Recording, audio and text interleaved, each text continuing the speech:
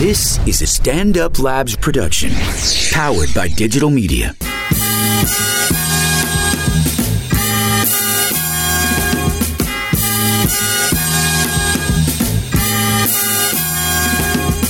It's time for the End of Conversation podcast with funny man Damian Lemon, craziest Dominican you know, Vladimir Camayo, my cool man from the county of Dade, Ali Muhammad. Yeah! This is the conversation. This is Damian Lemon, and I'm still thinking about an alternate opener, but we'll figure that out. But as always, on my right-hand side, I got... El Capitan Vladimir Camayo, 4578. All right, coming in live from the Broom Closet Studios on the West Coast. And on my left-hand side, I got... Mr. Muhammad is not in the building this week. This man is on the Thorough TV tour in the world. I think he's in Detroit or somewhere, some city out and about. But I think he's going to be in the conversation next week. But shout out to that man going out there getting that bag. I'm sure we'll hear more about that when he's back. But until then, you know, it's fucked up that he ain't here though, Vlad, because I kind of wanted to hear his rationale for LeBron and all of them losing this NBA Finals. Did you see this last game? I saw every game. What you think? I'm almost tempted to believe that Golden State threw the game in Cleveland so they could win it at home. No. Nah, I can't go that far. Why? They were looking lazy. You know, they were just looking... the turnover ratio was too high. They were playing very unlike themselves. Now, but go ahead. You know, I think Cleveland set the record for the first two quarters, right, for the most points ever scored in a half. Right. You know, I think they had 80-something by the second 86, quarter. I think it was 86. You know, you expect the team to play bad, right? We're going to have off nights, but you don't expect the team to drop 80 on you, right, in the first two quarters. So that was kind of gave me like a little hesitancy where I went, Yeah, but let's really explore that, because this is interesting. There's a lot of that type of speculation, especially as it relates to the finals and other, you know, high stakes sporting matches or whatever, where people feel like there's a fix or people threw this game. My thing is, they were about to go through, first of all, for coming off of a 73-9 last year, and then they lost in the finals. Then they was coming through the finals this time looking like they was going to completely sweep the finals. I can't see them saying, nah, we don't want perfection. Especially after coming, they set that goal, they set that record last season and kind of got cut short of perfection. They need that perfection. You know what I mean? I feel that. Plus, I just feel like any athlete on that level that has dedicated that much of their life to this sport, especially when it's uncertain that you even gonna make it, for them to be like, let's throw this shit. You know what I'm saying? Like, when you competed to get the thing that will validate you the most, you say, you know what? Nah, let's gamble this shit. Let's gamble with crazy ass LeBron and Kyrie and try to bring this shit back to Oakland. Meanwhile, we done got beat. Niggas done came back from us from 3-1 before, or 1-1. Yeah, it was such an aberration, you know, and to see that, because the previous game had been tight. You know, Golden State won in the last minute, right, when KD dropped the three and then he hit the side shot from the baseline. So, and then the first two games they basically ran a clinic on Cleveland, right? Right. So it was such an aberration that led me to think, like, you know, again, you could be off, but not that off. Like, maybe they were just tired. I think it was a combination of all that, though. Yeah. I was tired. I think, it was a fucking blowout. It was a super duper blowout. It was record setting scoring, and but even to that, the shit never still felt in the bag for Cleveland. Even when they was busting their ass, it still felt like it could be New England, Atlanta, 28-3, and it could be a comeback immediately. Like, it never seemed that far out of reach. Even when they was getting blown out, you couldn't write Golden State off. But I think the conversation that changed was obviously having Kevin Durant on the Golden State Warriors. Yeah. You know, as opposed to last year. Mm-hmm. And, you know, KD was there. His mother was crying at the end of it, you know. Right. But what I wanted to talk to you about is this conversation about super teams. Right. You know, it's almost sad to say that people predicted the finals before the season even started. Oh, hell yeah. You know, and there's a conversation going back and forth that the league is losing its competitive, appeal. Right. People are not watching anymore because it's like, yeah, of course we know it's going to be Golden State and LeBron. And LeBron, exactly. Right, and then the conversation is, should we be disappointed or happy for Kevin Durant? You know, because if he doesn't win, then he sucks. But of course, you're going to win with Golden State, obviously. Right. I mean, I could care less. I think KD did the right thing. You know, I think people forget sometimes that it's you know, you and I talk about this about sometimes you got to find the best environment for yourself. Mm-hmm. Like there's this appeal of the struggling athlete that people love, mm-hmm. or the struggling artist. There's some appeal to that, and I don't know if that's even a cool anymore. Like I don't want to be a struggling comic. Nah, I mean shit. I never thought the struggle shit had any real What's shine that about? on it. Like why people want it? Like why is that satisfying? I don't know. What, the struggle or what? What do you? Yeah, what, like people want, like the conversation I keep hearing is that, like, you know, like when you go back to the '90s, you'd have the Knicks versus the Bulls, the Rockets, and there was a sense of like struggle, like, oh, these guys are really fighting for this thing, you know? Right. And now you got these guys, and I'm not talking just on the competitor level. I'm talking about the stories of the athletes, right? Right. The guys now, they go to 5-star basketball camp. Right. They're treated, you know, to the sweetest packages and deals. Right. So there's a sense that that the struggle is gone. It's like having a rapper who didn't really live that life. Right. You know, it's the thing. Like, the thing is, the struggle ain't really going nowhere. The struggle gets easier as generations go by, right? Like, there's always going to be some type of struggle. Like, when I went to college, we were the first dorms to have air conditioning at our college. The only reason we had that shit is because the Olympics had come through, and then we got air conditioning. And it was a lot of envy. You know what I mean? A lot of jealousy, a lot of contempt for these kids that don't know what it is to sweat in Atlanta in August. You know what I mean? Like, you know, but there was other struggles we had. You know what I'm saying? We had a fucking alarm on the door, so if you ever tried to sneak somebody into the dorm, then, you know, you had to finagle that. I'm sure now these kids don't have to deal with that anymore. You know, there's always some struggle. There's always some shit. I do think that you don't appreciate. I think you tend to appreciate things more when you kind of gotta put in a little effort. You know what I mean? Right. When shit does come too easy to you, you might not realize what you got until you don't have that shit anymore, and maybe what got you there the first place won't get you there this time, and then you really gotta go through the series of events that typically get you to where you need to be. You know, like, you gotta, you know, like, whatever the struggle is in your trajectory, there's certain things that where you are now on your journey, there's certain things that you look back on that you had to deal with, had to contend with, that you hated, but some part of that shaped who you are.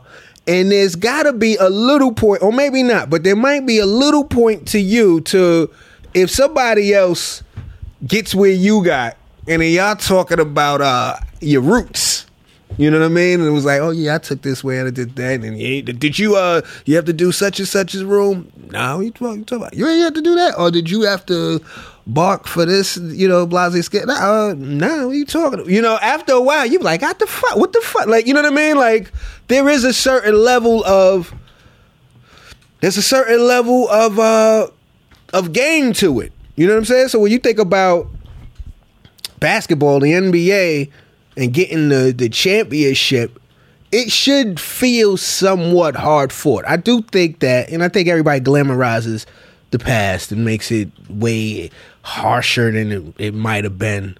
But I do feel like maybe we were young, but I felt like when we were coming up, the league did seem a little bit more competitive. I feel like nowadays, the Eastern Conference, nobody even considers nobody in the East except Cleveland. You know what I mean? Like, everybody's like, okay, maybe it might, it's definitely going to be Golden State, but maybe the Spurs will give them trouble. Maybe Oklahoma City might give them a little trouble. Maybe Houston, but there's at least some people. People just say Cleveland coming up out the East. As long as LeBron is over there, Cleveland coming out the East. We don't talk about the Knicks. We don't talk about the Pacers. We'll talk about you know what I mean? We don't talk about Boston. We don't talk like these are people that probably feel disconnected from the whole shit now. You know what I'm saying? So I can understand people being like, man, fuck this shit. It's rigged anyway. You know. Right. But there's this conversation of paying dues. Like, did you pay your dues? You know, and especially in the comedy community, that's a big thing. Do you feel like you paid dues? I know I paid my dues. So do you feel like people need to pay dues? I don't think so, man. I think it's a great question you're asking, Damien, because this is something that can make and break a lot of people. Mm-hmm. What you're talking about is the seed of bitterness. Who, me? Because this mindset is the seed of bitterness. When you look at something and go, oh, he didn't pay his dues. Right. You really got to put, I know it's crazy as it sounds, but like you really got to put blinders on that, right? Right.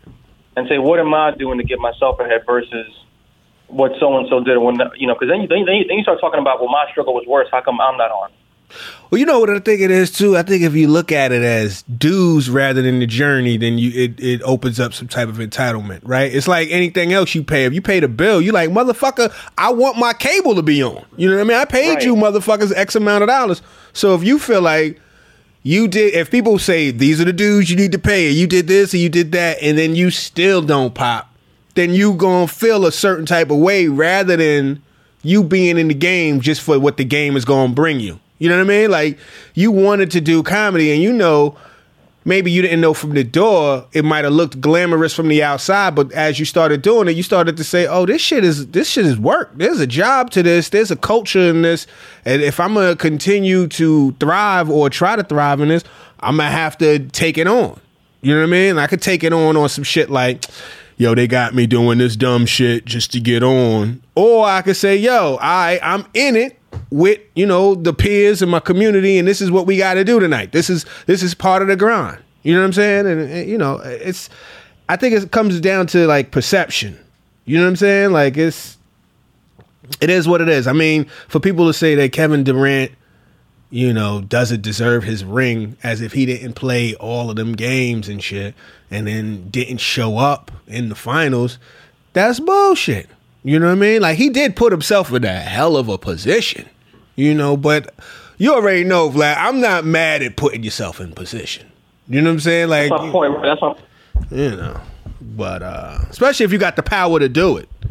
You know what I mean? Like, especially if, because I heard, I think it was Draymond Green say, yo, if the concession for not winning last year was Kevin Durant, then shit, I'm glad we lost. So, you know what I mean? For motherfuckers to see you just as sexy as an opportunity as you see that, I mean, I guess it's love. Love is love. Whatever. You know, that's me being ideal. Now, the sporting guy in me is like, come on, Kev. I think you and Russ could have made another go. You know what I mean? Tried to build a little bit and then, like, fucking build some rivalry to it. Don't be like, oh, these niggas is popping. Let me get over there. Ask you a question, D. You ever find yourself, when things are going too good, you start to get paranoid or suspicious, like, man, I shouldn't be struggling right now? Nope. Not no more. Nope, not no fucking more, man. I done struggled enough. If I got to struggle some more, I'm going to keep struggling, but it is what it is. Like, fuck that. I'm not wishing for struggle. And I'm just going to, you know what I mean? Like, you got to surrender to the momentum. You know what I mean? Like, you got to embrace that shit. You know, because sometimes if you keep looking down for the pitfall, you ain't really looking ahead and seeing everything that you walking into. You know what I'm saying? Right. And eventually you gonna crash into some shit because you're not focused. So you might as well, live that life. Fuck that. There's a book that you put me on to. Remember the Dip? Oh yeah. Seth Godin. Seth Godin, the Dip, and he talks about how the dip basically being the lowest point of a journey, right? Right. And if you can survive the dip, you tend to come out the other side, you know? Right. But he also says, and this is the key part that I want to bring up, sometimes you save time by quitting. Uh-huh. Which is an interesting philosophy that Seth brings up. And what he's trying to say is, don't feel guilty for leaving something that's not efficient, that's not working. Right. Because there's a fine line between persisting and being foolish. Being delusional, huh? Being delusional in the sense that, like, if you're in a relationship, right, and it's not going well, right, or if your business is failing, a lot of us have this thing where, like, oh, we got to pull through, and maybe it's a toxic situation. You got to get out of it. Yeah, it's true. And you're not supposed to be struggling. Yeah, nah, I hear you. So I don't know. It's that's one of those. That's the question, though. That's the age old question. When should you pull the plug? You know what I mean? Exactly. When should you?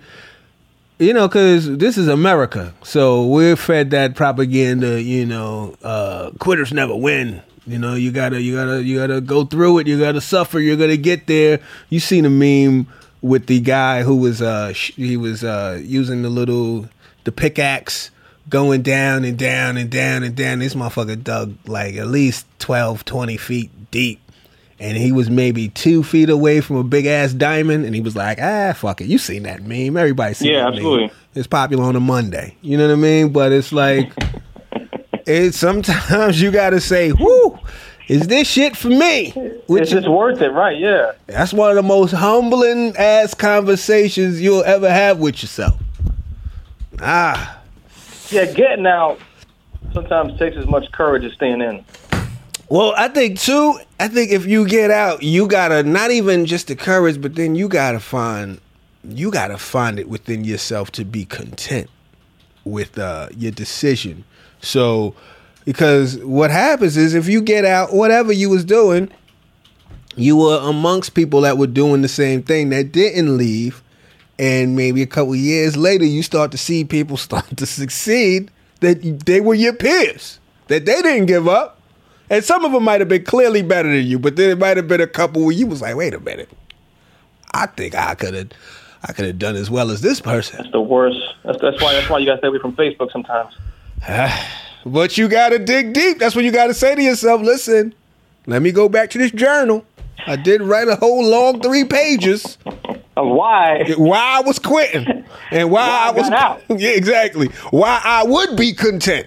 Now you got to read a mantra to yourself in front of the medicine cabinet mirror. You know, and the thing is, man, there's certain platforms in life that lend themselves that give more evidence than others. What's up? Yeah. Like if you in boxing, right, and you getting beat up on a consistent basis. Yeah. Your corner can show you tape. Like, listen, man, you getting pounded out here. It's time to throwing that towel. You're doing physical damage to your body. You know what I'm saying? There's multiple doctors in here who all say no, don't do it. But there's other professions where, like, you could be delusional as you want and keep doing it, you know. Yeah. Sometimes you do better with delusion. There's certain people that are just look at Trump. Look, shout out to John. John said, look at Trump. Trump took that delusion all the way to the fucking biggest job you could have in America. Right. You know? And in Russia. Well, second biggest. I mean, the thing is, too, like, some people are delusional to the point where, you ever heard that quote, fake it till you make it? Yeah. Bow Wow Challenge. I believe in that. I believe in that sometimes. You do got to fake it till you make it, but, yeah, there's a fine line between faking it and being just straight up like, you are bugging right now. Yeah. I don't even like how that sounds, fake it till you make it. I'd rather, if you believe it, you will achieve it. I don't know. I don't like the fake it part about that shit, because, I mean, what are we faking here? What do you mean? Faking what?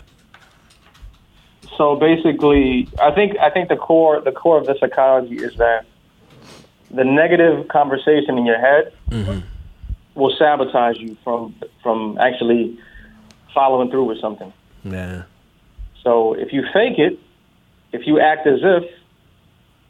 Act as if what? If you act as if you're a good dancer, if you act as if you're charismatic, if you act as if you're confident, right? Mm-hmm. You will be presented with evidence that contradicts the negative reality you have in your head. Okay, I see what you're saying. So you control your perception, basically. And, you know, it's sad to say, but Trump is all about that to a certain extent. Yeah. You know, Trump comes from real estate. That's all about the spin. You know what I mean? This is a colorful neighborhood. Not 3 motherfuckers got stabbed last week. It's quite dynamic around here. I don't know. So there's something to be learned by that. You know, like Trump, the way Trump talks, the most tremendous, the most, you know, whatever. Right. He's buzzing. Some people buy it. Yeah. Nah, you know. Anyway, let's not talk about Trump. I know. Speaking of tremendous, man, I'm going to ask you, did you watch the Black Panther trailer? I did. I got to watch it again because I guess it didn't affect me like it affected everybody else. I mean, this thing can't get no blacker, man. They shooting this thing. Well, you know, the story takes place in Wakanda, Africa. Sepia print. So this is beautiful so far, man. Like I'm loving this right now. Actually Atlanta, Georgia, which is probably the closest thing to Wakanda we got in the U.S. But that's where they really taped it. They taped that shit in Atlanta. So just so you know, I mean, you could call. They had a meeting like where can we go where we can get some authentic black. I've been telling y'all that's the closest thing we got to Africa in the United States. They was like, yo, Atlanta, we could do this. SWATs. Turn this whole shit into fucking Wakanda. Anyway. Good though. Michael B. Jordan, yeah, that's looking dope. Yeah, it looked interesting. My man, shout out to Chris Lambert, said Michael B. Jordan was looking like Terrence Trent D'Arby. If you know who Terrence Trent D'Arby is, you thought it was funny, I think you'd laugh at that point. But if not, go Google image that and laugh a little later. Anyway, I gotta watch it again. I gotta see the shit. I'm excited. You know, I guess I'm excited. I'm not the guy. I see the Transformers trailer too. Did you see that? I did see it. It just seemed like a CGI fest, you know. Mm-hmm. Yeah. If I'm out and about, I'll watch it though. Are you going to see the Tupac movie when that come out? That come out Friday. To be honest with you, D, I'm being 100% honest. Yeah, I'm a Tupac fan. I love that you are 100% honest for this podcast. Being honest right now, man, that trailer's looking a little nervous. Why? They look as if they're acting. Okay, well, I'm gonna keep it 100 with you. They are acting. You don't think it's believable at all. You know when someone's acting versus looking like you're acting. Right. Okay. So you don't believe them? They're not connecting. No, they look like they're acting. They look like they look like hey, there's a camera here. And I mean, it looks nervous, man. I don't know. I think they're definitely. What do you think? I wasn't really. I don't know. I'm gonna check it out. I'm not rushing to go see that shit. But I get caught. I like that. I'm not gonna lie. I'm a sucker for that shit. My expectation for these type of movies is never that high. You know what I mean? Like Straight Outta Compton might be the bar. That's like now. That's the new bar. I didn't expect Straight Outta Compton to be as fun and as dope as it was. You know what I mean? Like before that, I guess I held the bar at like Notorious, which is kind of fun to watch because the set design is cool. The clothing is on point. The performances are a little hit or miss, but it reminds you of, oh yeah, I remember when that shit happened. That's great to see that this is gonna be in film posterity. You like that part of it, but like, I don't know. For one, I'm not the biggest Tupac fan. You know what I'm saying? So like, I'm not coming to the theater with a clipboard and a pencil to write down all the inaccuracies. You know what I'm saying? Like, I don't really care that much about it. What I thought was funny is they got Gravy, because I was listening to Benny Boom, who I fuck with, Benny Boom and LT Hutton on the Combat Jack show, and they was talking about a little bit about, the making of the film and blah, blah, blah. And they got Gravy, who played Big and Notorious to play Biggie and Pac, right? And people were like, ugh, why you do that? You know, that was the question. And I think it was Benny Boom's answer, which I thought was kind of ill. He said, yo, now we have created our own Marvel universe as it relates to these rap actors, right? So we already established a Biggie in another movie.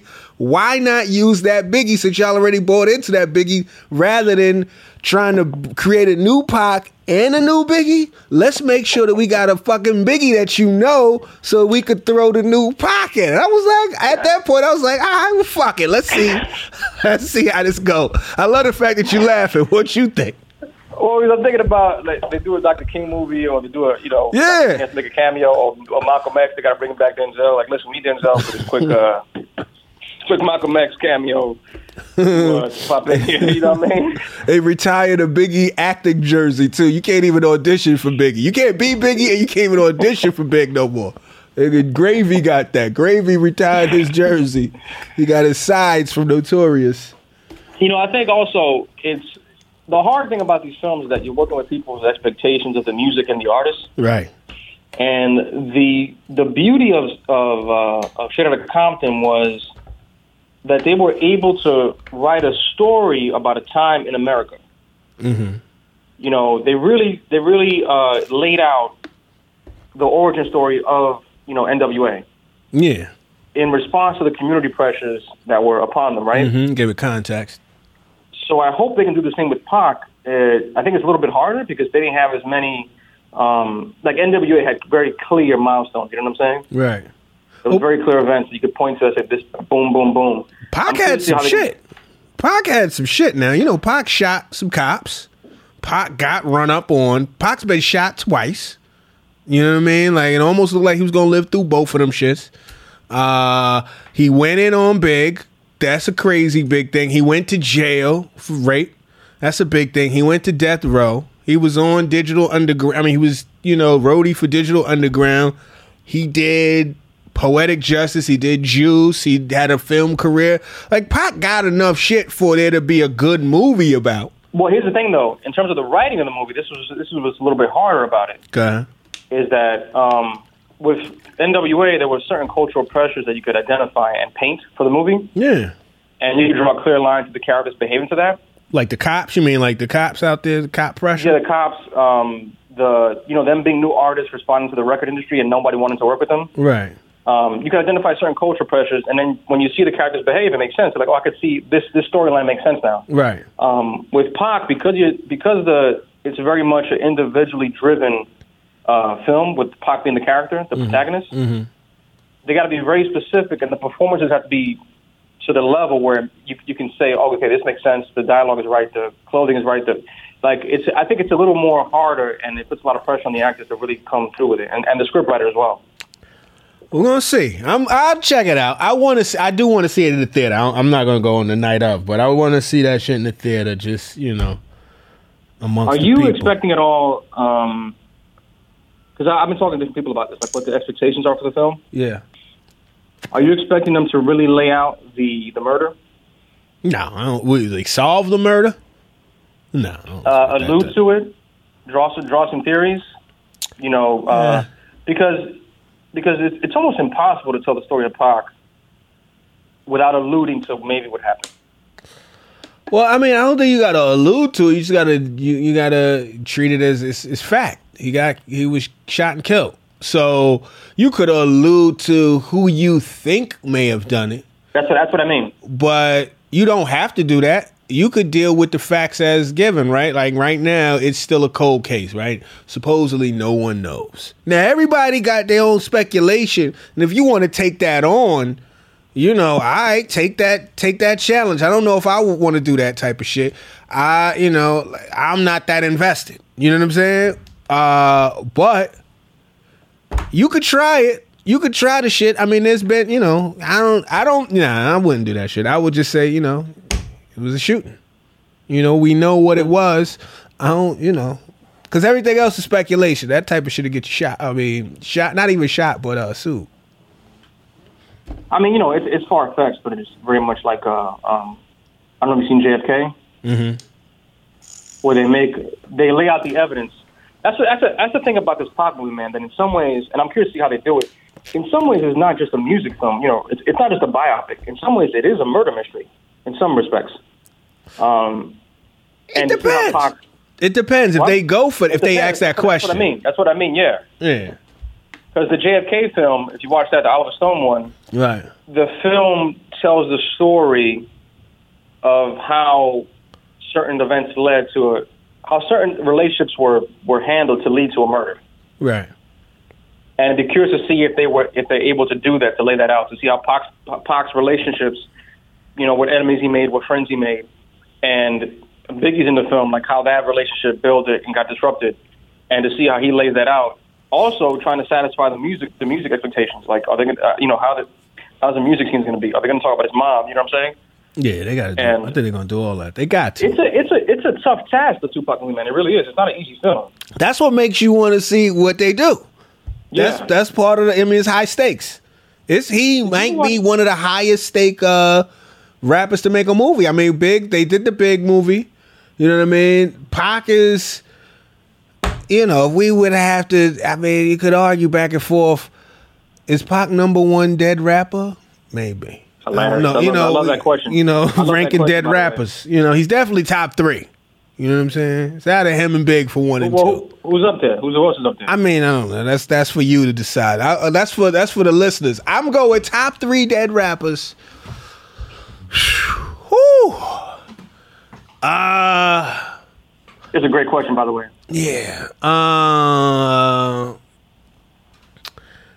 Maybe Eazy-E's the top 3, just for the fact I think Eazy-E might have been the first rapper that I remember dying. And besides, I mean, Scott LaRock died, but he was a DJ. No disrespect to that man. You know what I mean? But like, Eazy-E was he knew his voice. He rapped. I'm sure some other people have died prior. But I know Eazy-E, when he died, that shit was a big deal because it was also the whole AIDS. You know, the AIDS AIDS related. Right. So that put AIDS in the spotlight. Pac and Big, you can't talk about one without the other. You know what I mean? So, and they. Let me ask you this. Go ahead. In terms of how you decide the greatest dead rapper, let me ask you this, and it may be a wrong question to ask. There's the way that we've already gone too far down the road. Keep going. There's the way they die matter. Of course, because there's the thing. Is like, it's the thing of if you want it, like, especially hip hop being so youthful, you kind of want to die young. You don't want to get old in hip hop and then die, because then that's sad. But that ain't like sexy. They might not yell your name out when they do the dead rapper roll call because your shit was too depressing. You know what I'm saying? Like, you know what I mean? Hilarious. So I don't know who your top 3 dead rappers. Well, I'm trying to figure out because I just think as a comedian I can't help but to say, but like, so and so was a better rapper, but this guy had a better death. Right. Well, go ahead. Go ahead. So. I'm tempted. I'm gonna bring up a few names. Let me know what you think. All right. Obviously, for me, I got Big Pun. I knew you was gonna go there, Latino. Keep going. I had to go. I'm just a huge Pun fan, and I gotta say, man, Big L. Ooh, yeah, that's a big one. Big L. Yeah, rest in peace. Big L. Obviously, Pac and Biggie. What are your thoughts on ODB? I forgot all about ODB. That was sad.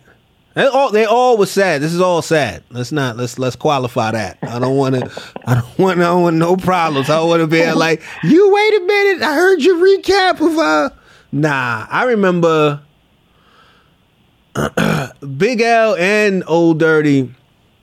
I had seen prior to them dying. Like, you know what I mean? Like fairly close to them dying. Like, I remember when Old Dirty Bastard did the press conference when he signed to Rockefeller. He had just got out of jail, I believe. They was doing like this documentary type thing on him. Mariah Carey was at the press conference. It was a big, it was a whole thing. And then like shortly after, he passed. You know what I mean?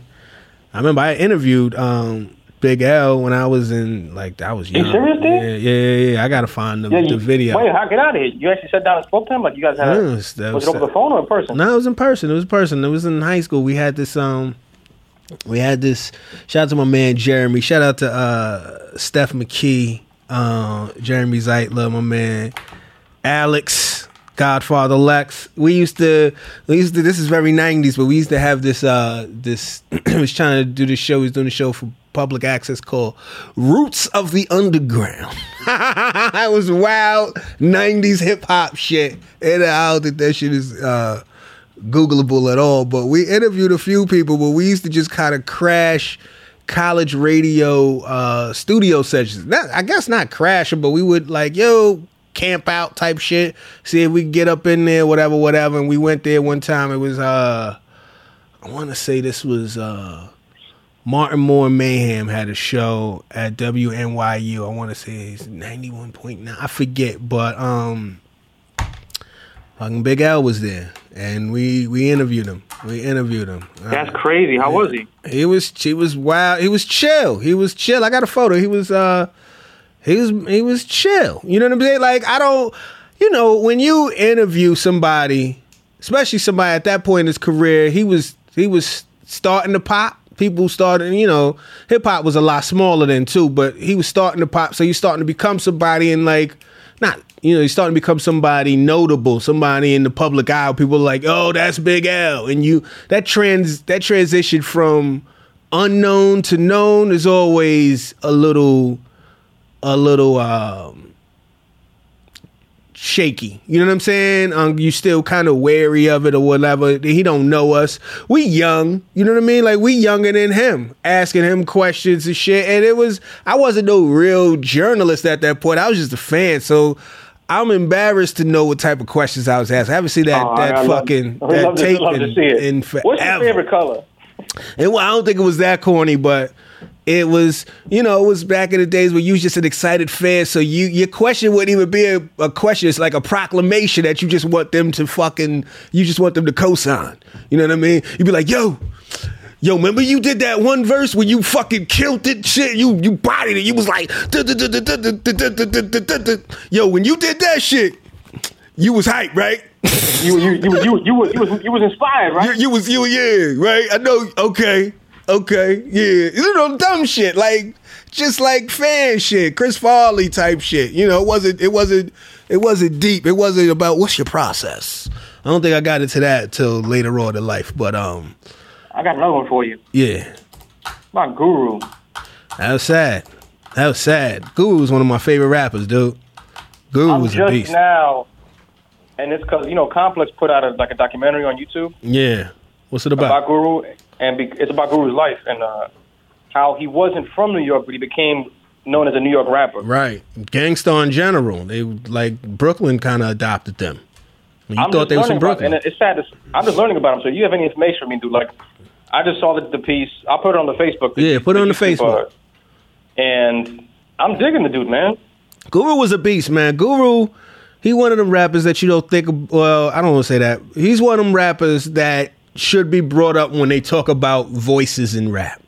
You know what I mean? It's like certain rappers have voices that make them a doper rapper. You know what I mean? Like Q-Tip, his voice is distinct, so you know that's Q-Tip every time he get on it. He adds to who he is. Big had a certain type of voice. Guru had a certain type of voice. Ghostface, Raekwon, you know what I mean? Certain people got like a Nas, right? You know what I mean? Like they got this voice that's very distinct. So immediately you know who it is every time they get on the track.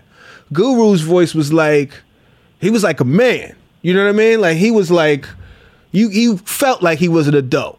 And he rapped in ways that were like an adult. You know what I mean? Like practical. You know what I'm saying? Like show you the way, drop gems type shit. You know what I mean? Like certain, he wasn't, I don't think he ever, I don't want to say he positioned himself like an elder, but he was one of those cats that was a wise dude. He wasn't afraid to be a wise. Nowadays, a lot of rappers, they don't want you to even expect that they smart. Because they don't have to deal with your expectations. You know what I mean? They're like, nigga, I'm just on that dumb shit. It doesn't go with the brand. Yeah, don't ask me shit. We just lit. You know what I mean? We turned up. We ain't thinking.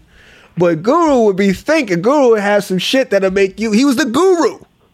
Like That wasn't no fuck. That's hard one. We fucking Muhammad. We call him the guru. So he's a thoughtful cat. My favorite Gang Starr album is Hard to Earn. And it goes back to all the shit we talking about earlier on about paying dues and all of that shit, right? I remember I think I used to play that intro for you. It was that one intro where they come in and Guru's talking about, back in the days when I was trying to get on, I wasn't one of these cats, breath all stinking, coming up to everybody, yo, kind of like being a dick rider or whatever. He was like, nah, I just come through, I say my name, shake their hand, I say peace, and I just keep it moving. Basically, like, I do me, and you gonna hear about me. I ain't gotta be all in your face like, yo, pick me, put me on, da-da-da-da-da. I'm gonna make my own noise, and I'm gonna walk my own path. That's how I always took it. And combine that with Premier, especially that fucking Hard to Earn album, where they was like, Premier was really flexing his producer, his next level producer, skills. It's a dope fucking album. It's definitely worth fucking with. I gotta listen to it. I'm on iTunes. I'm gonna download. I just got onto it, man. Literally, which is sad to say, but my brother said, "Yo, you gotta listen to some Guru." Yeah. I like jazz. Right. The jazzmatazz shit. He was cool. Guru was a cool motherfucker. Like, he was cool. He was on jazz and shit, made the shit. He was a cool head. He's like a cool old head. You know what I mean? When you said voice, when you said he was a voice, yeah, I immediately thought of somebody else. Who? Nate Dogg. Yeah, Nate Dogg got the voice too. His singing voice is so crazy. He might be. You put that dude on a hook. Yeah, he might be the best hook man in hip hop. In my opinion, I don't know. Maybe not. There's a bunch of motherfuckers. I'm not even gonna get into that, but I'm gonna put Nate Dogg least top three. Anyway. And Nate Dogg was awesome, dude. Yeah, Nate Dogg was and you even lick my balls. That nigga sang that shit. What he said? What was that song he sang? With Snoop Dogg, what was it? God, what was the song? Ain't No Fun? Ain't No Fun. Yeah, Ain't No Fun. Yeah. That shit is epic. That's a what about classic. What about Heavy D? Heavy D was sad. Heavy D was sad, B. Heavy D was sad as shit. Cause Heavy D was Heavy D for my family. Heavy D was like a fucking fan. Like, he was a favorite, especially. And my sister was a big Heavy D fan. Heavy D was like family friendly too. And he was a big agile motherfucker. He could dance. He was a big dude. He could dance and shit. And then I remember when I lived in Austin, I used to work at the Multiplex up in Hawthorne. It's a movie theater in Hawthorne, New York, Westchester County. And I was working there, and Heavy D would come through, and Heavy D was like a celeb. You know what I mean? Heavy D would come through with just like the baddest shorty. Like, you know what I mean? Like, Heavy D was a legend. Heavy D used to throw these big ass fucking barbecues and shit that you would hear about. Like, he was a legend. He was a beast. He had banging ass records. His records was, the party shit. That was a sad one. That was sad, Yeah, because he was also very likable. He was mad likable. Nobody didn't like Heavy D. Heavy D almost like John Candy. You know what I'm saying? Like, just benevolent. I don't want to say that type of shit because, let me not say that because that might be reductive to, But he was... My first time seeing Heavy D, and this sounds weird, man, because, again, I grew up, outside of hip-hop a little bit because my brother and my cousin used to put me onto it. But Let me ask you a question. I know you say you grew up outside of hip-hop. You always say that. Did you not listen to any music, or was it just whatever your parents listened to? Or music was not a part of your life until a certain point? Or was it just Spanish? Like, what was going on soundtrack wise? I think what happened was my father, the group in the early 90s, crack era, right? Right. And my father, immigrant dude from DR, he associated hip hop music with the crime element. Right. And he's like, I don't want you listening to that. Right. So he kind of kept it out of the house. So it was just merengue music for the most part. So it was music in the household, though? There was music in the house, a lot of Spanish music for the most part. All right, but. And then as we got older, though, I got to high school. Right. The neighborhood got a little better. My brother listened to hip hop. Nothing happened. My dad kind of still alive. You know, my dad loosened up a little bit. That's funny. But and then also hip hop extends beyond the music too. That's the other thing that happened too. My dad kind of realized that too. Yeah, to keep it real. Yeah. Hip hop extends beyond the music. It's the way people talk. It's the way people say hello. It's the way you dress. You know what I mean? Right. The way you play basketball. It was all that. My dad was like, "This is a losing battle. I can't win." This is all inclusive. It's a virus. Yeah. But go ahead. You was talking about Heavy D, and I'm trying to see if you remember this film. Is Who's the Man? Hell yeah. Hell yeah. First time I saw Heavy D. Yeah. I gotta rewatch that. Who's the Man? What did Heavy D play? Did Heavy D just play Heavy D? He was Heavy D in Who's the Man, right? I can't remember, but I remember seeing him in that because I was so hyped to see Who's the Man. I can't remember why. Because every fucking rapper in the world was in Who's the Man. Yeah, I remember my cousin was on 10 to go see it. Yeah, that was like the MTV Raps movie. Because it was Ted Demme. So it was like Ed Lover and Dr. Dre, who hosted Yo MTV Raps, and damn near every rapper that was popping had some sort of cameo. That shit was like, that shit was crazy. I gotta go back and watch it. I remember what's his name was in it? Run DMC had an appearance in it. And I remember being confused when Dr. Dre, the Chronic came out. I was like, isn't that another Dr. Dre? Right. Yeah. A lot of people was thinking that for a second. What about Jam Master Jay? I mean, it's sad. That's another unsolved mystery. That's the crazy shit, though. Like how, how all these murders could be unsolved still. That's kind of sad. Especially, someone like Big, someone like Pac, where it was like in the middle of everything. You know what I mean? You're on the fucking Las Vegas Strip. You in the middle of in the middle of LA downtown. You know what I mean? Like, right. It's an interesting culture because nobody trying to snitch on nobody, right? So people look the other way. Nobody want to get involved. People scared. People, holding secrets and shit like that. And it's just going to be what it's going to be. It's interesting. Crazy stuff, brother. How inspiring was that? we went way down. We went way down the dead rapper hole on that one. Well, definitely tell us who your favorite top dead rappers are. If we missed anybody. Give us your top 5 dead rappers. Let's keep it going. Yeah. Hashtag top 5 dead rappers. Let's see who's John. Who your top 5 dead rappers? Oh, he ain't got no mic. Go ahead, just tell me. Biggie, Tupac. I like Tupac. Biggie, Tupac. Old Dirty Bastard. Old Dirty Bastard, man, is top 3. I don't know. You got 2 slots left. Come on. I don't need anybody else after that. That's it. Everybody else, fuck them.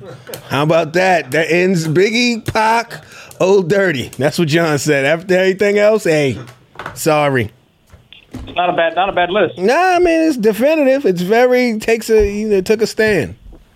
Anyway, what else is good with you, man? What's poppin'? Talk to me, man. What do we got here, man? As you know, last week I talked about the Boost sneaker. Right. Or 2 weeks ago, and I ended up buying the Boost. Which one? And, I bought the Boost Uncaged. Okay. Ultra Boost Uncaged, which just doesn't have the Adidas cage on the side. Right. And yeah, I got to tell you, brother, I'm officially joined the Ultra Boost religion. You boosted out, huh? I'm boosted out, man. I went in on them. I bought about, I think I got 3 or 4 pairs now. Damn, son. You get in some shit and commit hard. 3, 4 pairs. Damn, fam. You haven't even had a chance to wear the first pair. I'm done, man. I'm by done. rotations. Give me a rotation. Done. What colors? What colors you got? I got the all white ones. All right. I got the black and white, the black top, white bottom. Uh-huh. I got the it's like a pink and gray. Black and pink or pink and gray. Okay. I got that. I got wild card. I got the black uncaged ones too. That's what I got. Are they all uncaged or you got some cages on some of these? I got two uncaged and 2 caged. And what do you prefer? You prefer oppression or Nah, man, they Liberty. The Uncaged have a little slight advantage in the comfort department for whatever reason. I don't know why. But the Cage ones got a little more style to them. They got a little more pop. Because it got that structure. Got that structure, got that look. You know, it has that clear like Boost look that's recognizable. Mm-hmm. All right. And you like it, dude? I love it, man. I'm buying a pair for my mom when I get back to New York. Oh, damn, this is like a religion. I told my mom. I said, "Mom, I'm a zealot. Get you a sneaker." I'm buying a pair of kicks. Why? Is her sneakers leaning now? What kind of sneakers she fucking with now? What's she working with? My mom is not a sneaker. You know, my mom is you know, she wears like she'll go to the store. She'll buy some Payless shoes. You know what I mean? Right. Sneakers. Right. And for her, that works. You know, I said, "Hey, do you want another sneaker?" She's like, "No, I'm fine with this." You know. Right. She'll say, "Hey, buy me a flight to DR or buy me this appliance," and that's what I'll do for her. Like, okay. "Hey, you want this?" She goes, "No." She's like, "Buy me a new blender," something like that. Oh, all right. At least she know what she want though. But then when I tried the Boost on, you know, my mom got a bad knee. Right. Damn, you put her business all out there. Shit. She's cool with it, man. She knows this, and she got a Is bad knee. she publicly with the bad knee? Is it public? Absolutely. Okay, cool. All right. I didn't want this to break on the podcast. You know, she goes to the store. There's a full-on conversation. How's the patella? Okay. How's the patella? Yeah, that's hilarious. That's a funny podcast title. She talks to other knee victims. They get into conversation about what medication they're taking. They need each other. Yeah, that's old talk. Terrible. You know, old talk is like, "What you taking for your blood pressure?" Yeah. So I said, "Mom, I'm buying you a pair of sneakers." She's like, "No, I don't need it." I was like, "Mom, I'm getting you the Boost." Yeah.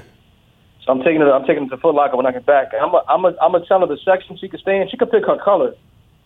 That's it. That's all of the choice she gonna get in the matter. You staying in Ultra Boost. That's where you staying at. Ultra Boost, huh? Right. Yeah, this is loud, man. I'm going all in. Gotta go all bells and whistles. Now, what if this shit don't? What if your moms just don't like the Boost? What if she's like, nah?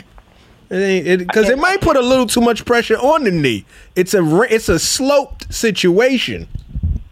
I feel like the Boost is a slope piece. Don't give you a whole lot of support in the ankle. I mean, not in the ankle, but in the arch. I feel like you're going in a downward slope. Now, if your patella is a little tricky, it could be nervous. But go ahead.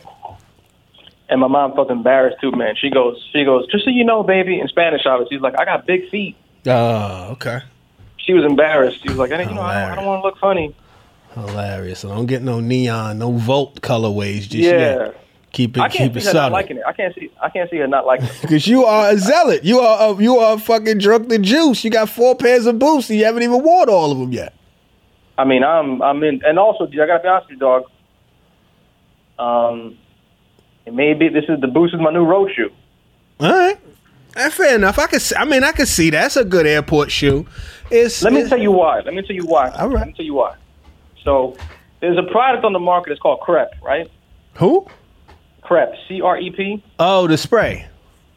And the beauty of the Boost is people don't know this. Crep works best on fabric. Right.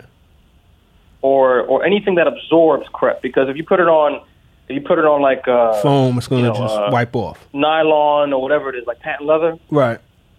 Or it doesn't do much. Right. The Boost is built for this fucking spray because one, it's prime knit, so it's fabric, right? Right.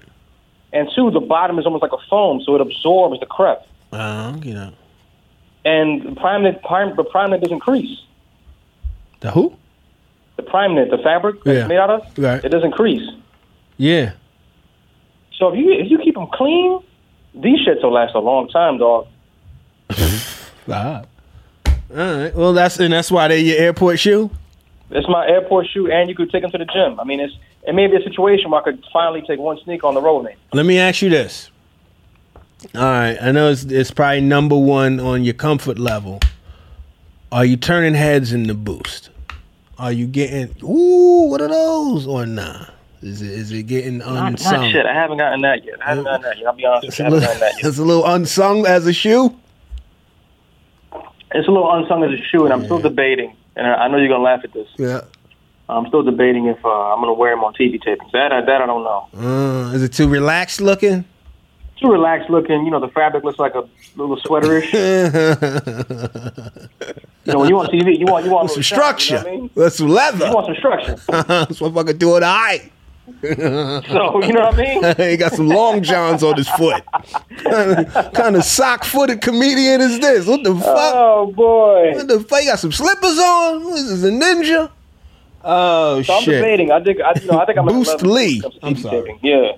Go ahead. You say what? I'm an 11 head when it comes to taping. Yeah, I hear that. All right. That's what's up.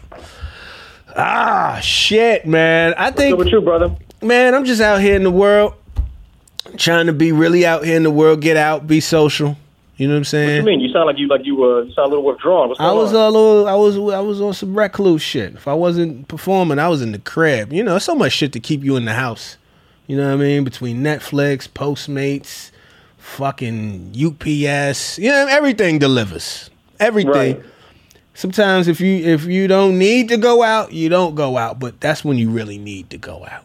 You gotta get back amongst the people. You gotta get back into the society of people. You know what I mean? You stay by yourself on the couch, you know, withdrawn long enough, you become a weirdo. You lose how to connect with folks and shit. So I was like, let me get back out here.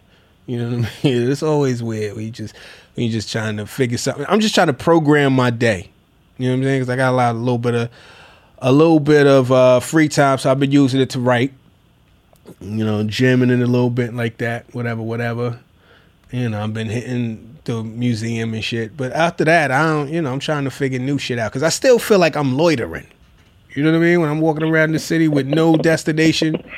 Like, you know, especially as it's getting hotter. Because I'm going to definitely stop off in a store or two just to browse and take some of that air conditioning. You know what I mean? So I'm just trying to figure out how to program the day. Just be out and about, be more social. Do you work better? Do you write better in the house or at a coffee shop? I don't go to coffee shops. I go to libraries. You know what I mean? Little places like that. Or like in the cut spots. Coffee shop feel cliche. You know what I mean? Feel like you go in there too, right? You know what I mean? Everybody out there with their laptops and look too set up for that type of shit. I don't know. I write the best. I don't know. I just sit. If I sit down and I'm committed to it, it could be at home or it could be in like at a library. I don't know. I don't have no real destination that brings out the most of it. You know what I'm saying? I kind of record as I go.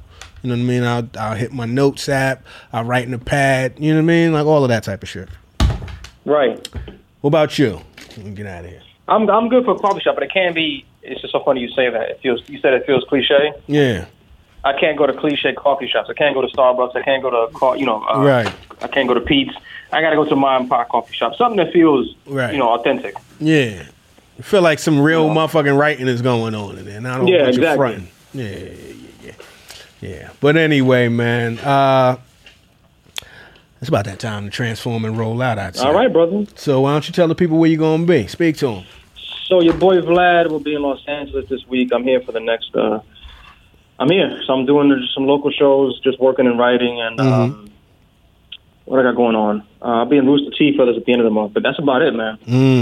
All right. That's what's up. How about yourself, brother? Man, I'm local. I'm in the city. I'm going to be at Bobby V's in Connecticut on July 22nd. So get tickets for that. I'll be at old Bobby V's in Connecticut. Let's sell that bitch out. I'm gonna put the information up probably tomorrow. But and I got some more dates coming up too that I'll keep y'all abreast on. But until then, as always, tell a friend to tell a friend. Vlad. Sorry, Ali got me programmed. I'm so sorry, man. I keep forgetting. Tell a friend to tell a friend. Or even an enemy. To get in the conversation. We out. Later. The